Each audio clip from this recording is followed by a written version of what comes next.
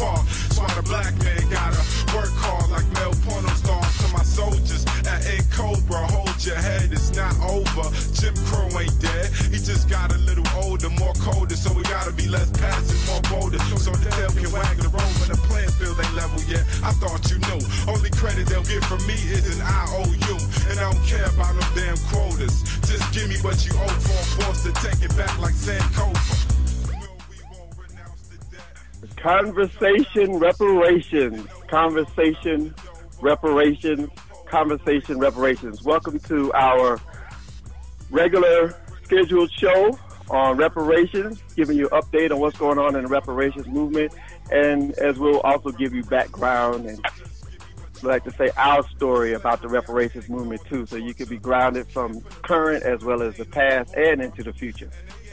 My name is Brother Jumoke Ife Tayo. I currently serve as the Southeast Regional Representative of NCOBRA, the National Coalition of Blacks for Reparations in America, as well as hopefully we will have Sister Bonita online, who's our female co-chair of the Atlanta chapter of NCOBRA. And so we have a really exciting show lined up for you today. We have some of the most, I think the most historical, the most powerful, the week ever for reparations since I've been working in the reparations movement over the last 20 years, which was Juneteenth week.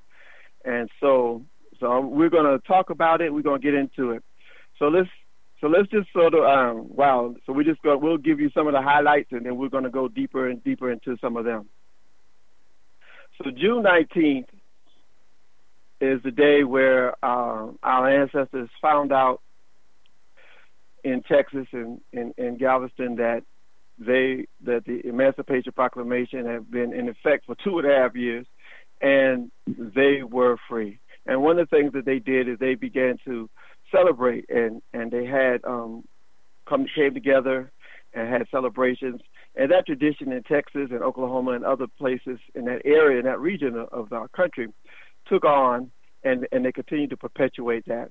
And then later on, in later years, people in other parts of the United States, we began to hear about these Juneteenth celebrations, and we began to join with them. Matter of fact, we have in the last 5 years, we've had a very powerful Juneteenth celebrations right here in Atlanta, and we even have a Juneteenth parade now, and it's grown and grown and grown every year. So on June 19th, we're going to call it the June 19th and Reparations Power Week. So June 19th, we had a webinar sponsored by the Fellowship of Reconciliation. And that webinar was 12 noon Eastern Standard Time.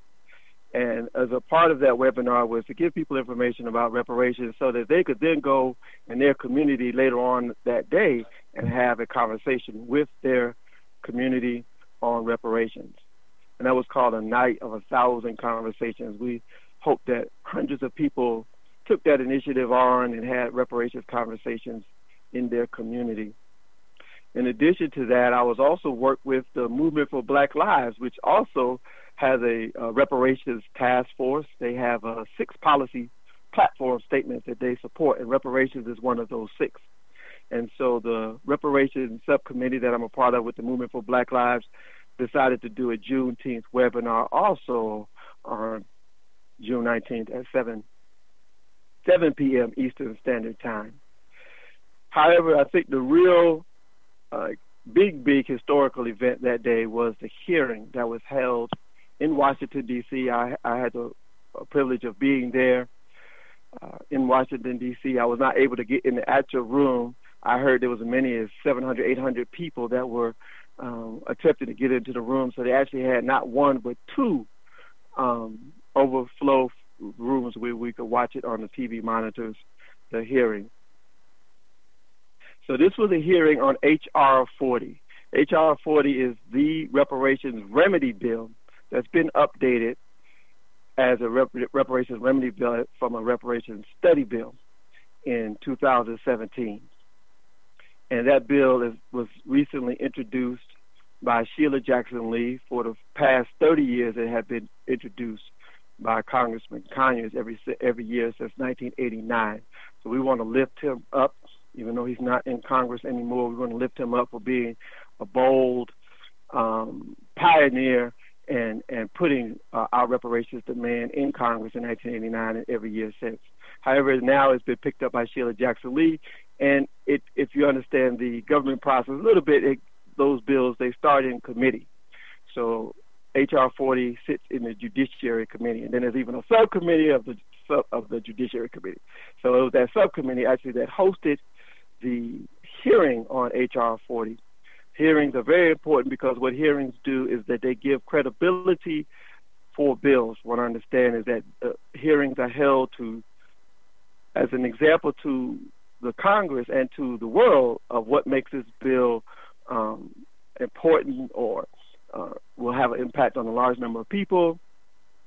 And so hearings are held. So the hearing was held. There was what's called witnesses who spoke in support of the H.R. 40 and different congresspersons who serve on the Judiciary Committee asked those witnesses different questions.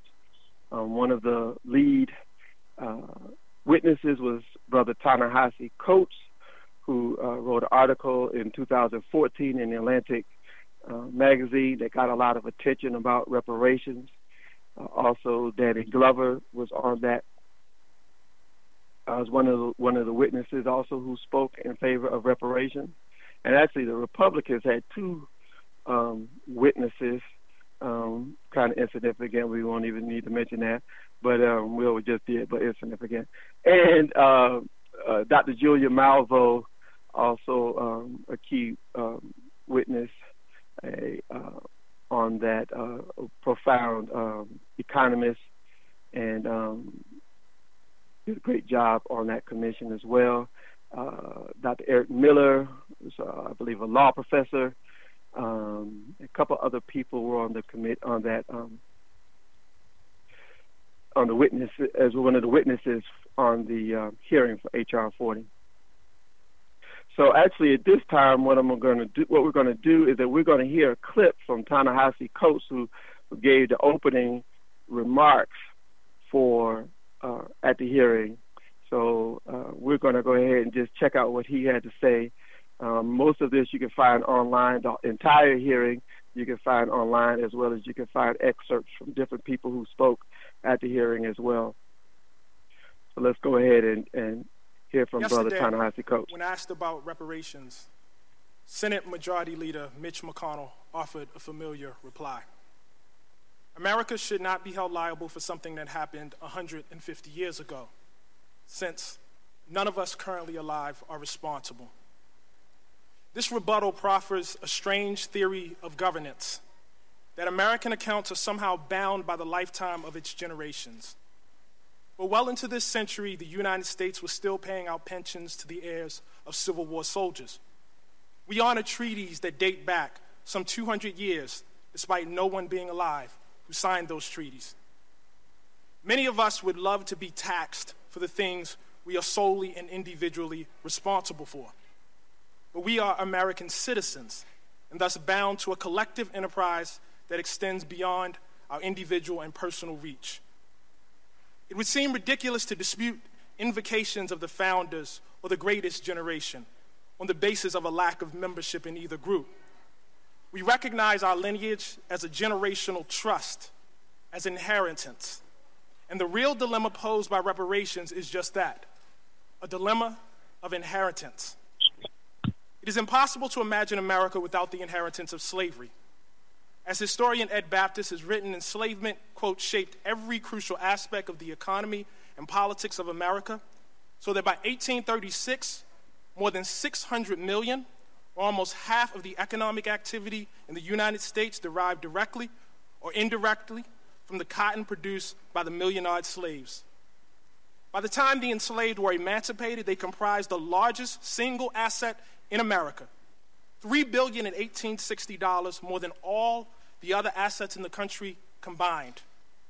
The method of cultivating this asset was neither gentle cajoling nor persuasion, but torture, rape, and child trafficking. Enslavement reigned for 250 years on these shores.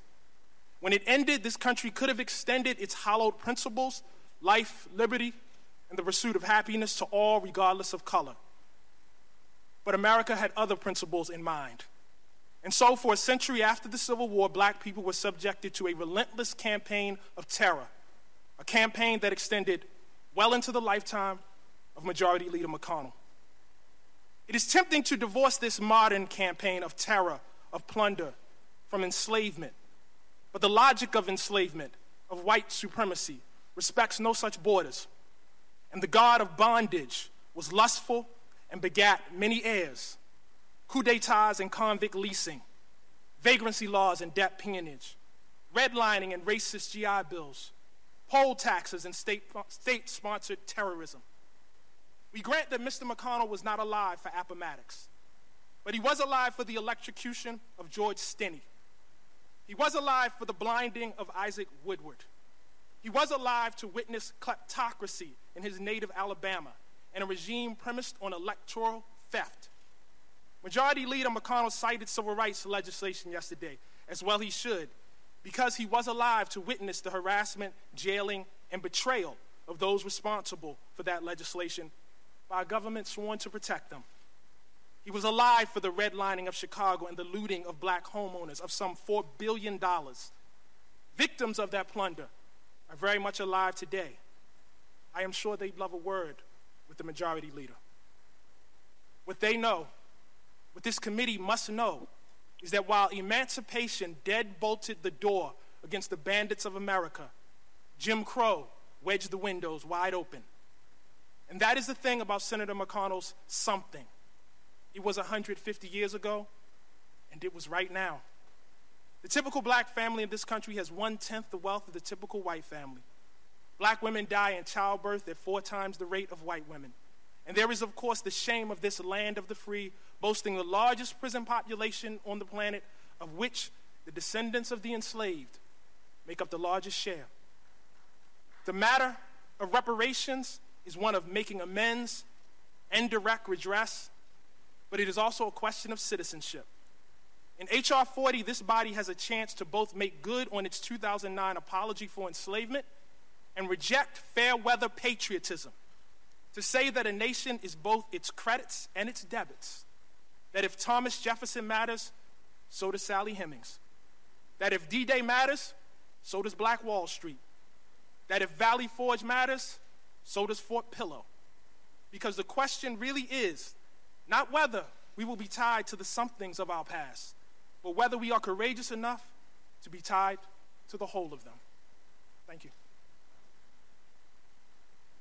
All right, that was Ta-Nehisi Coates, the distinguished writer-in-residence, Arthur L. Carter Journalism Institute of New York University. As I mentioned before, also on the panel with him was Danny Glover. Also on the panel was Katrina Brown. Katrina Brown made the movie Traces of the Trade. If you're not familiar with that, it's a good movie to check out. She discovered that her family was one of the largest families in terms of the slave trade, and so she put together her family took them on a trip, on a pilgrimage, to discover their family's history and their contribution to the enslavement of our ancestors. And they went to Africa, also they went to Cuba.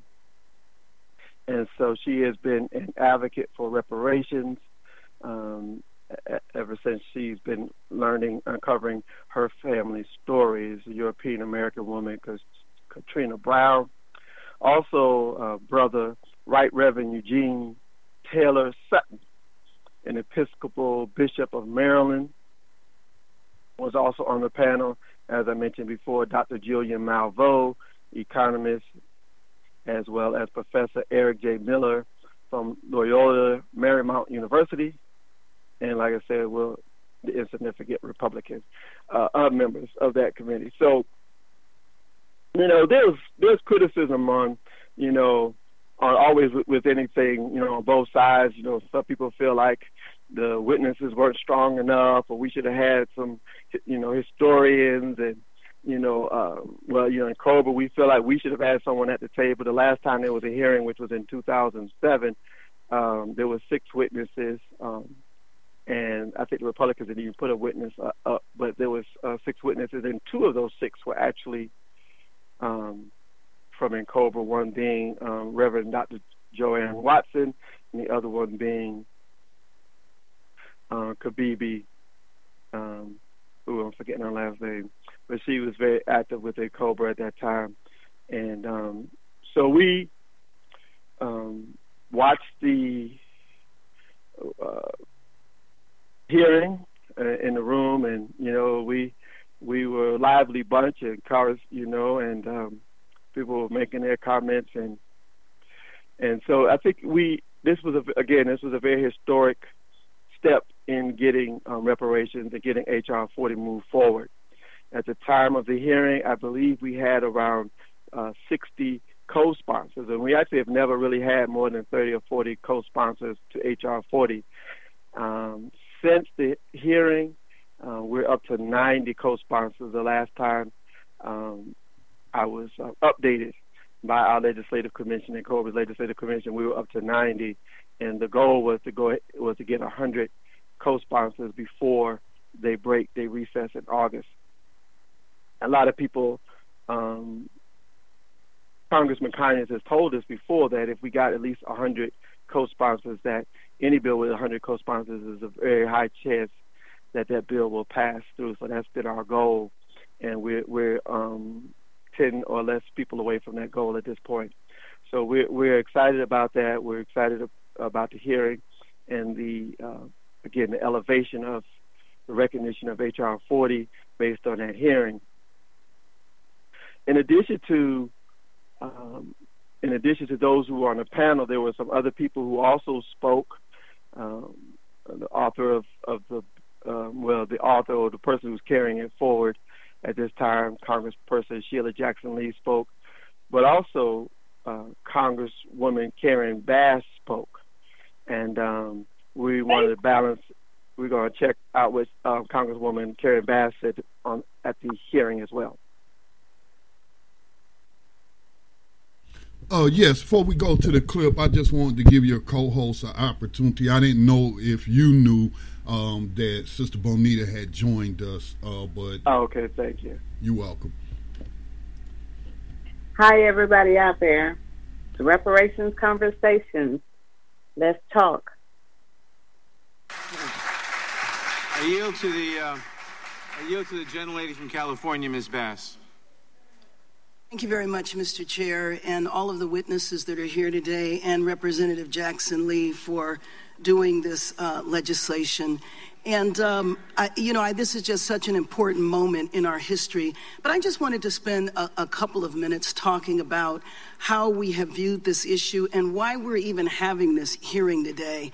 It's so important because I believe that in this country we have never been able to come to grips with our history. We either don't know our history or we deny it. When we talk about the 250 years of enslavement. We call it a sin. We call it a mistake. We say that it was a subset of Americans, not the entire nation. We say it was inconsistent with the values of our nation's founding, that it was something that happened long ago, and why can't we get past it? Why can't we move on? Why do you keep bringing it up?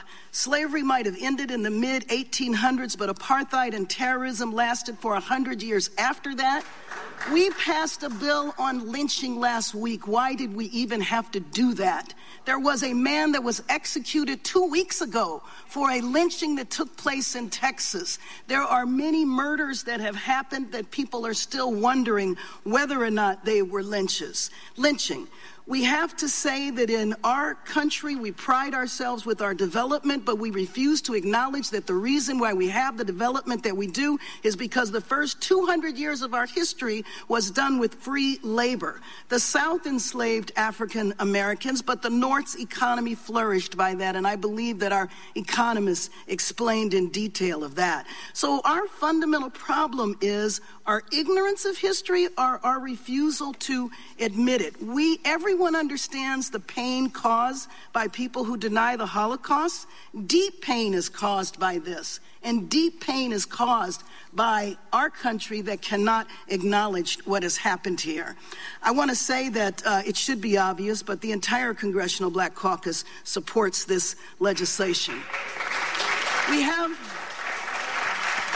have problems denying. We think that racism, sometimes it's trivialized as behavior, as ideas, and that we're all equally racist because we refuse to accept the fact that racism is ingrained in our institutions. We say that there must have been something that 12-year-old did to have gotten shot. We say that there must have been a reason that that police officer pulled that gun on that pregnant woman last week with her 2 babies. We don't see the connection between this because we refuse to admit it. H.R. 40 calls for the establishment of a commission. It does not call for checks. We trivialize reparations by saying that these are just African Americans that want to be paid. I think goes into details about reparations meaning much more than that. And then frankly, when I hear from my colleagues on the other side of the aisle that we need to be encouraged to work harder, to pull ourselves up by our bootstraps, that we can actually achieve, that that's the only thing that's the problem, and then to talk about the Democratic Party, I think maybe people don't remember who Fannie Lou Hamer was. Black folks fought the Democratic Party.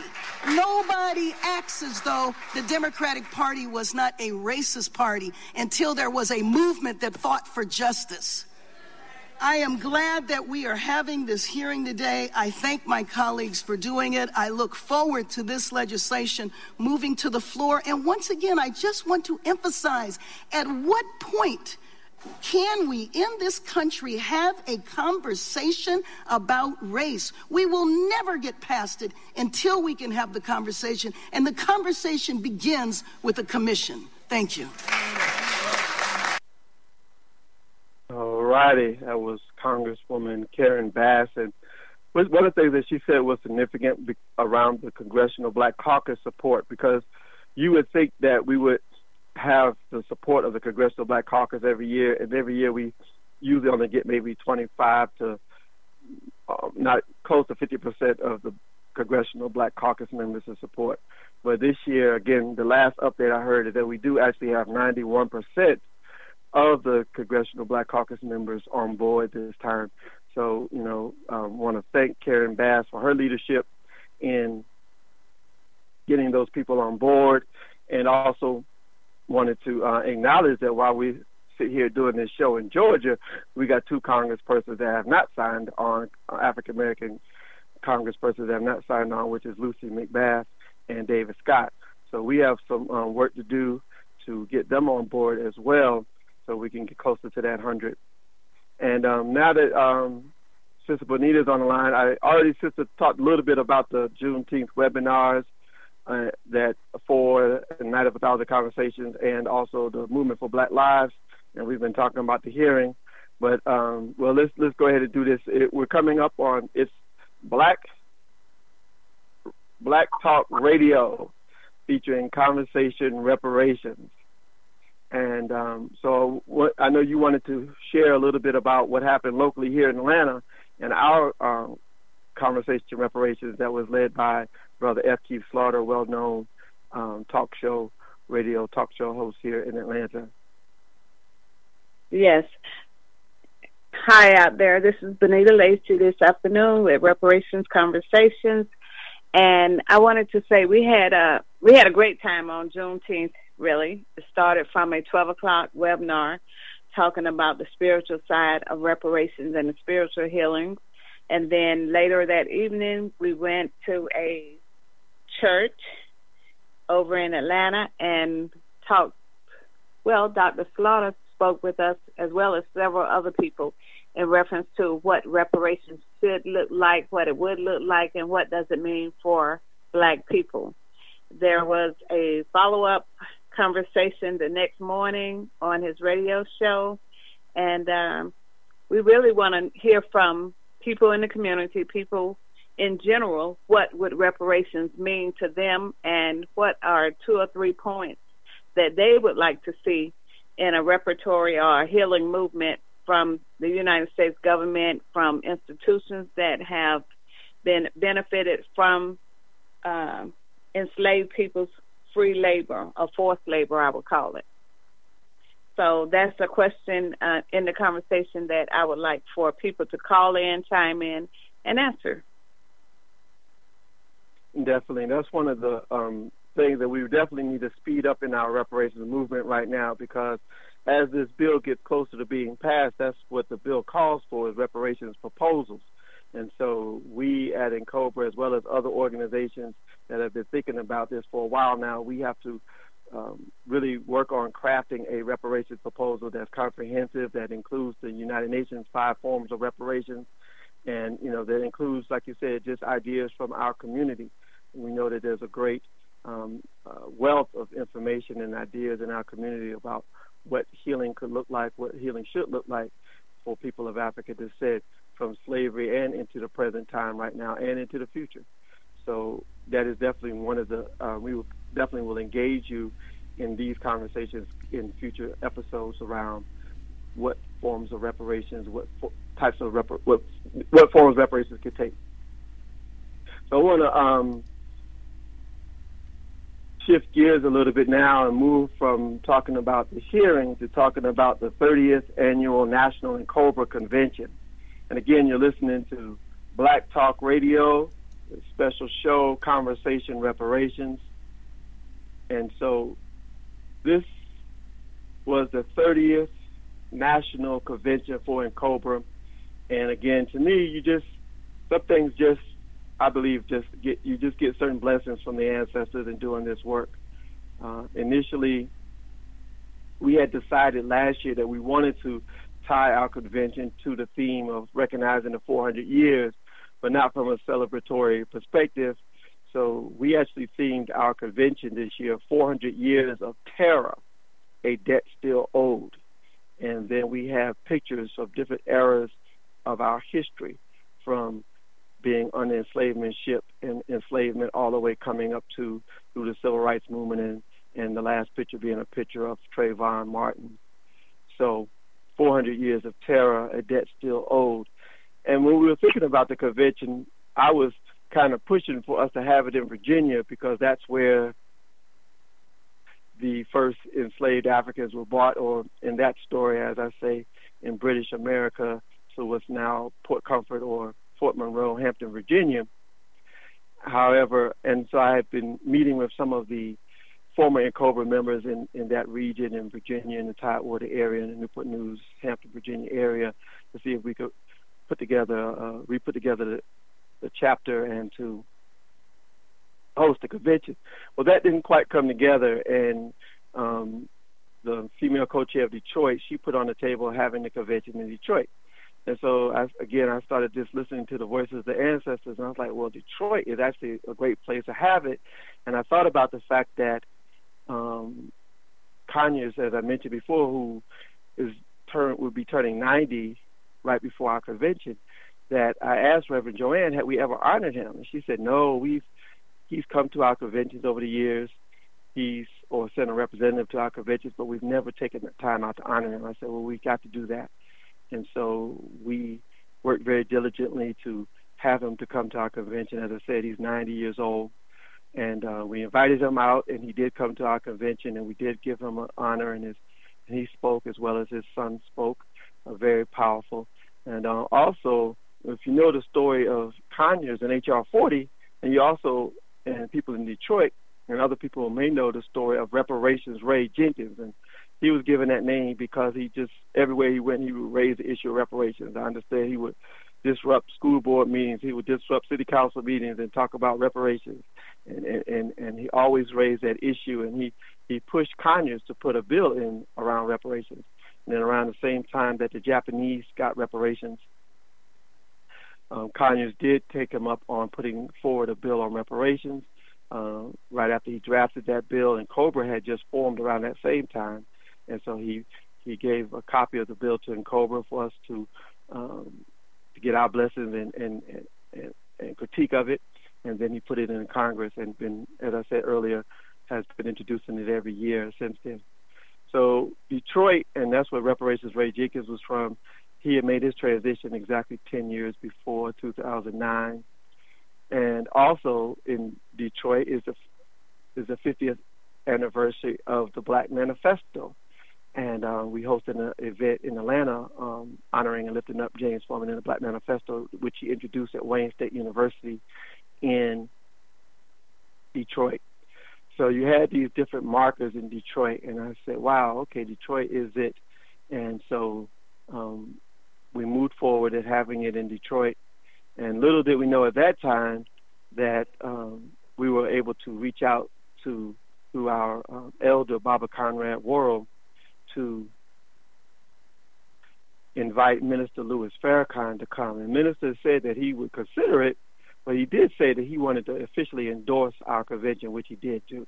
He also said he wanted to show his support by using his media arm to support our convention, which he also did do. There was an article came out every issue in the final call around reparations and advertising our convention, as well as our convention was live streamed courtesy of the Nation of Islam webcast operations, as well as Nation of Islam also provided security for our convention as well. So we're very thankful for the minister and his support. And then about a month before our convention, he told us that he was definitely wanting to be at the convention. So we also felt like it was appropriate to honor him for his long-term work in the movement. I think he's in his late 80s. He told a few jokes about almost being 90, so I don't know if he's 88 or 89, but he's right up there. And so I thought it was very appropriate that we also honor him for his long-term work, as well as the work of the Nation of Islam. And so we gave him an award at our banquet, and he was also our keynote speaker at our community report back town hall meeting on Saturday, and all of that was live streamed and televised. So let me get into our convention a little bit more. Also, I've kind of given you the big highlights already. So Thursday we begin with our board meeting, and we also had a reception at the St. Regis Hotel. If you ever been to Detroit, the St. Regis Hotel is a premier, very, very nice African-American owned hotel. And the press came out, and we had a very nice a reception with local people in Detroit, as well as the people that came to the convention, came to our meet and greet reception. And then Friday during the day, we were at the Charles Wright Museum, again a premier museum in the United States. If you haven't been there, I encourage you to check it out. It was the largest African American museum before the African American Smithsonian was built. And very, very nice facility. And we began with our drum call and opening libation from Chief High Priestess Dr. Oshun Dara Nefertiti, opening remarks by Reverend Dr. Joanne Watson.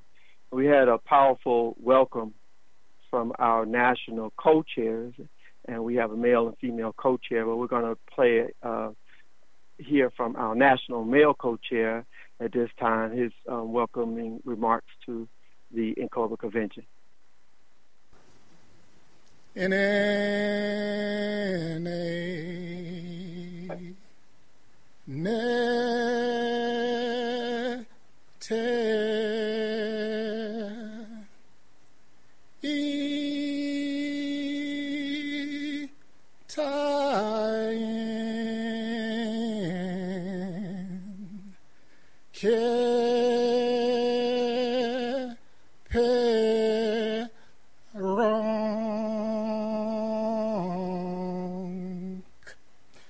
So basically, in the Austere Society tradition and the Kemetic tradition, I basically stated that I submit to the supreme being who comes in the form of the creator of all things.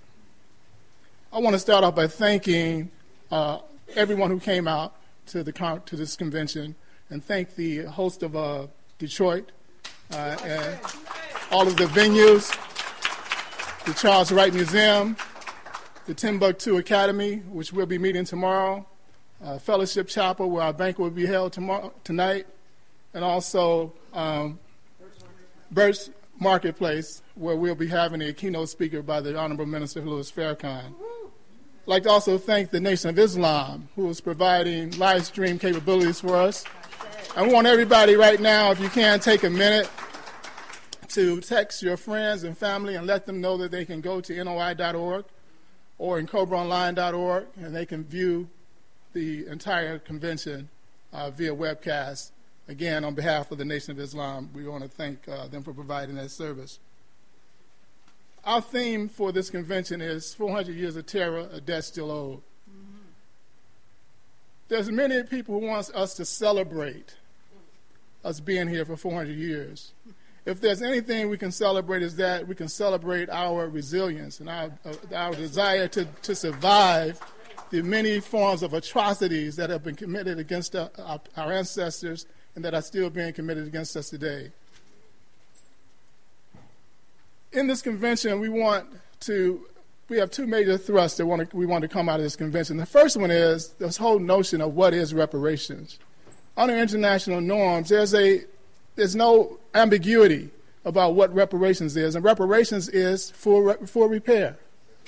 We need to know in this country what are the components of full repair, and you're going to find that out today. And so when we leave here, we want to be all talking on the same language. Reparations for us means full repair. And full repair on international law must wipe out all consequences of the injury, all consequences of the crimes. And so that's the major thrust, the first major thrust that we want to take from the convention. What is reparations? And what are those components that the international community, the global community, has agreed upon of what reparations outcomes should achieve? The second major thrust we want to leave here with is an action around the two commission bills. There's a commission bill, H.R. 40, to establish a reparations commission in the House, and there's a commission bill, S. 1083, to establish a reparations commission in the Senate. And collectively, if that legislation is passed, we will get a commission to begin the process of outlining what is full repair, as NCOBRA has worked that language into the commission, into the legislation. And those are the things that the commission must accomplish as we determine what reparations is as a people. So there'll be a national action that we're going to roll out during this convention. We want everyone here to participate in that national action, to know that that national action is taking place. I want to call attention to the program book.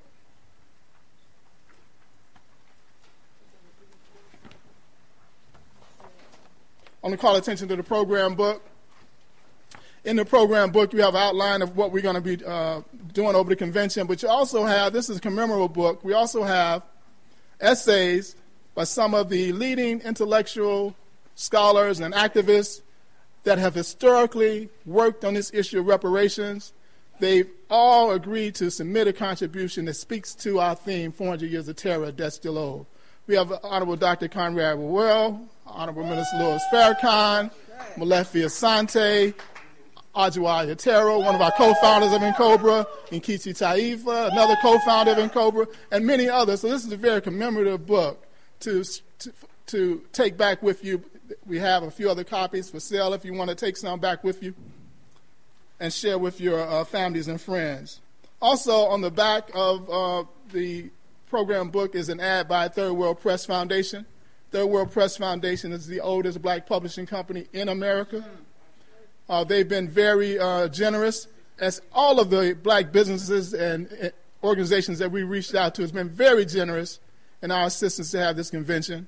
Third World Press, there'll be a table out front where we'll be offering books for sale from Third World Press, and a large part of those proceeds comes to this organization.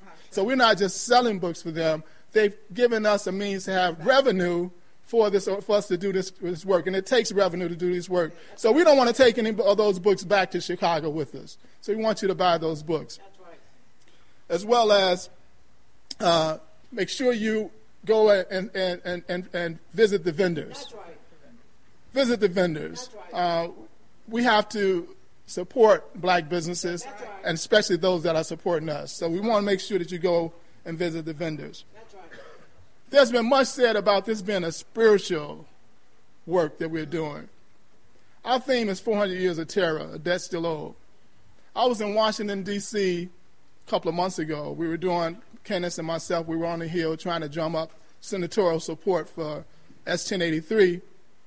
And as I was driving, I rented a car as I was driving that morning. I had about 2 or 3 hours before our first meeting. And I saw a sign that said Mount Vernon. I said, Mount Vernon? And the Spirit told me to go to Mount Vernon. Now, I never do tourism places I go, but my Spirit told me to go to Mount Vernon. It's the home of George Washington. And I knew there had been 300 Africans, at least, that were enslaved on that plantation. And I went there, and I wanted to commune with the spirits of those Africans who were on the plantation of this nation's first president, this founding criminal, because those are criminal activities that took place in amongst our ancestors. And I was there. They have a beautiful burial ground exhibit at Howard University placed there to honor those Africans who were buried there. But as I was leaving, going back to the visitor center, there's 3 exhibits. And one of the exhibits are directly related to the Africans who were on that plantation. And up on a mylar were the words of an African who said, "Our daily existence is an existence of terror." Whoa. That was confirmation on why I went there, and it was confirmation for all of us to know that our ancestors are with us. We didn't just come out of the blue and say 400 years of terror, death still owed. Right. We were led by our ancestors. And there was confirmation with that brother's statement. Our ancestors are with us. This is a spiritual work. It is physical, as Brother Charles Farrell said. It is physical, it's moral, but it's also spiritual. Know that our ancestors are with us. Thank you, and welcome to our convention.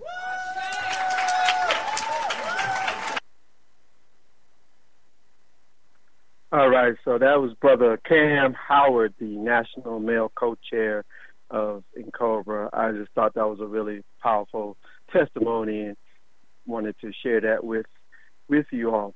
So we will continue on and just talking a little bit more about some of the highlights from our convention.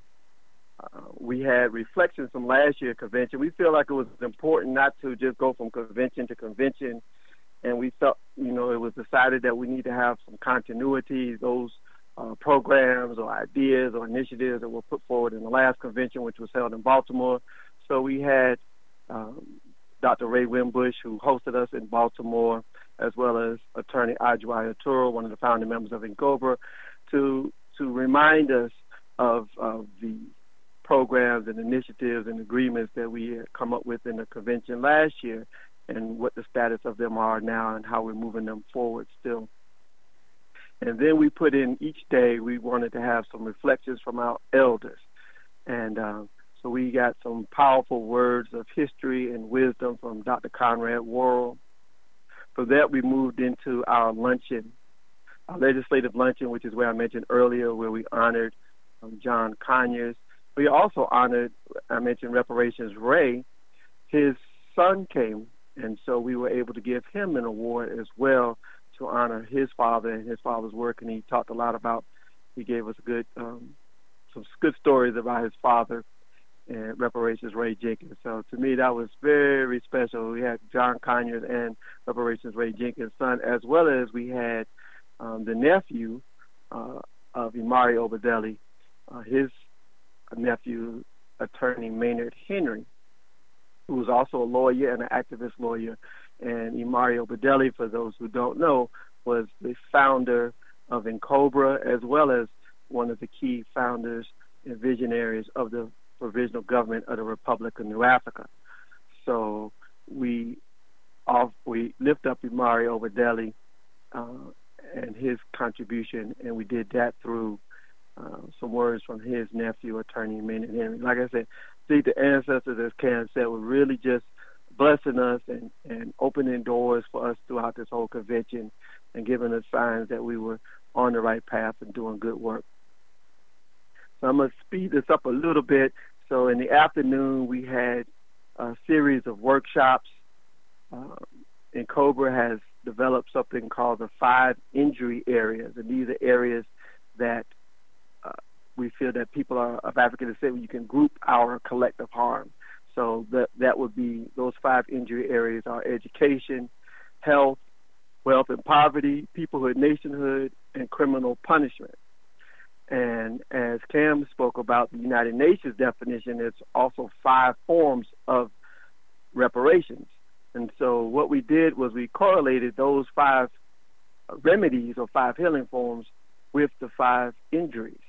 So we had a workshop from education to satisfaction, satisfaction being one of the 5 injury areas, from health to rehabilitation, rehabilitation being being one of the United Nations 5 forms of reparations, wealth and poverty to compensation, peoplehood and nationhood to restitution, and criminal punishment moves us into cessation and non-repetition, meaning how we end the crime that's being waged against us today. So, and from there we went to our banquet, where we had a keynote speaker, which was Greg Mathis. And again, another connection through Dr. Reverend Joanne Watson. She's really, really a powerhouse in Detroit. And I always kind of knew that, but I really didn't know how much so until we did this convention and all the doors that she was able to open for us and the people that she was able to bring to our convention and all kinds of resources that she was able to connect us with so that we could have this great convention in Detroit. So, as I said, at the banquet, we had our keynote speech from Judge Mathis, where we also recognized him, and that was also, like I said, where we gave an award to Minister Louis Farrakhan, the Dr. Imari Obadeli, Queen Mother Audley Moore Lifetime Reparations Achievement Award, and he said some words there as well. And actually, the whole banquet was very well planned and elegant. We had African dance troupe and libations, and the whole event was a very nice affair. And moving into Saturday, again, we began with our drum call and libation, opening prayers. And Saturday plenary, we primarily talked about HR 40 and SB 1083.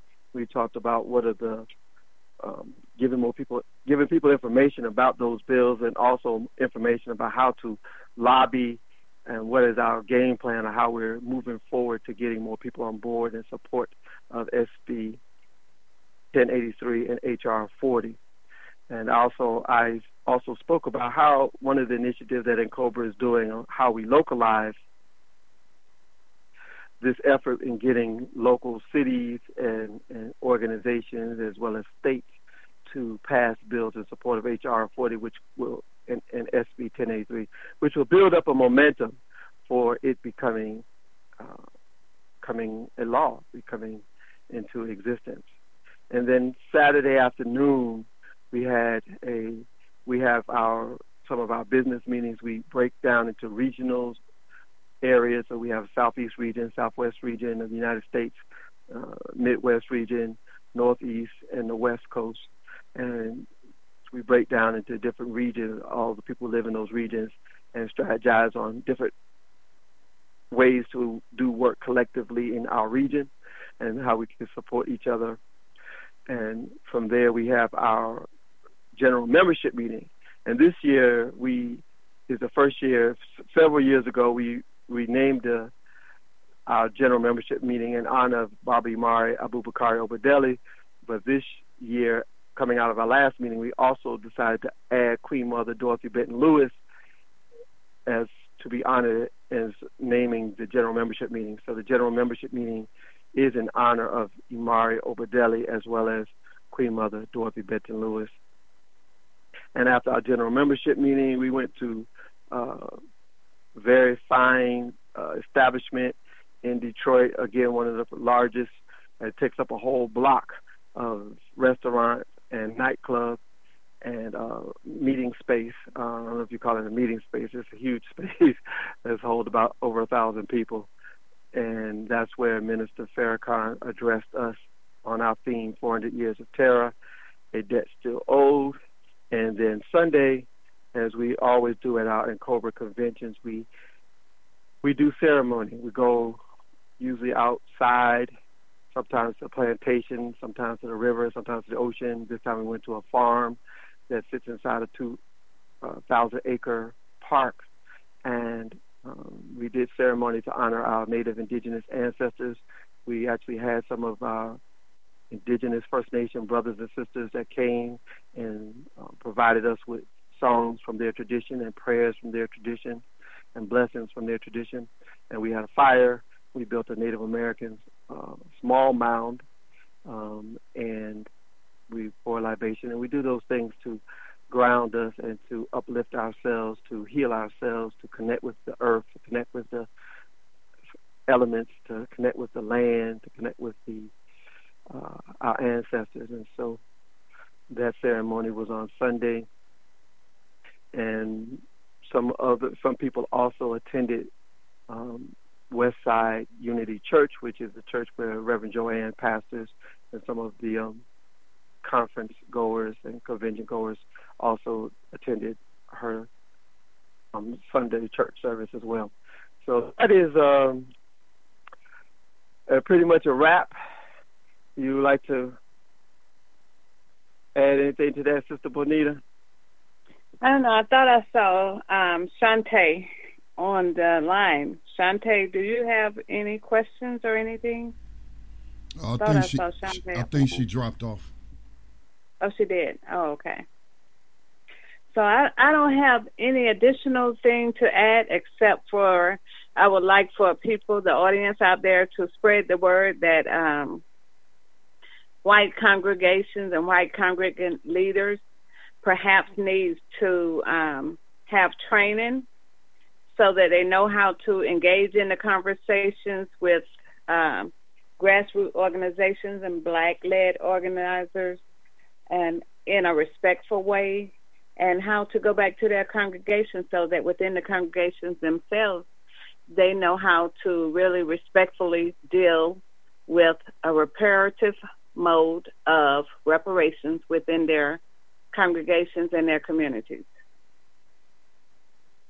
Yes, that is so important. We are looking to work with allies.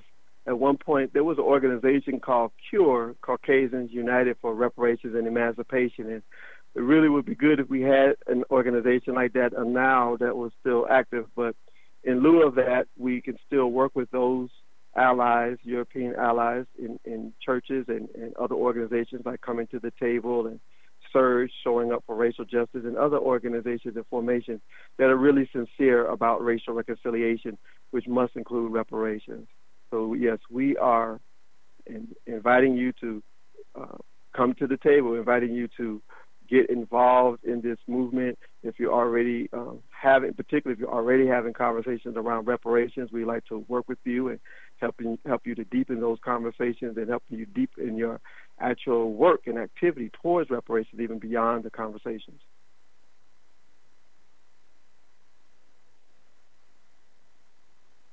All right, so we just again, this had in review again, just a very powerful week for reparations. I'm still decompressing from it all, and it was so much that happened those few days from Wednesday through Sunday, June 19th, through the end of the Incorporated Convention. Actually, also like to quickly lift up the National African American Reparations Commission. Also had an event after the hearing on June 19th at an AME church in Washington. I had the flyer for that, and now I don't see it. However, they had a very awesome gathering as well with Sir Hilary Beckles, who's the leader of the Caribbean Reparations Commission, and he's just an excellent speaker, and as well as they had several panels as well. Many of the people who were part of the hearing actually also spoke at the NARC gathering or forum that preceded the hearing. People like Dr. Julia Malveaux, I mentioned, as well as Katrina Brown, who made the movie Traces of the Trade. I mentioned earlier was also a part of the hearing. They were all there at the NARC forum as well. So, and then there was even another event, which I didn't make it to that one, which was the Washington Bar Association also had like a mini conference on reparations on the same day. And so just a lot of energy focused on reparations on June 19th. And we're going to continue to be uplifted and inspired by the energy and continue to do the work to move us towards reparations and healing and justice.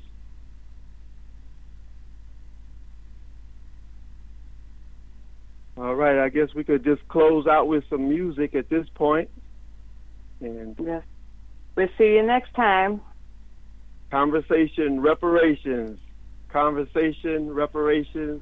Conversation, reparations. Reparations.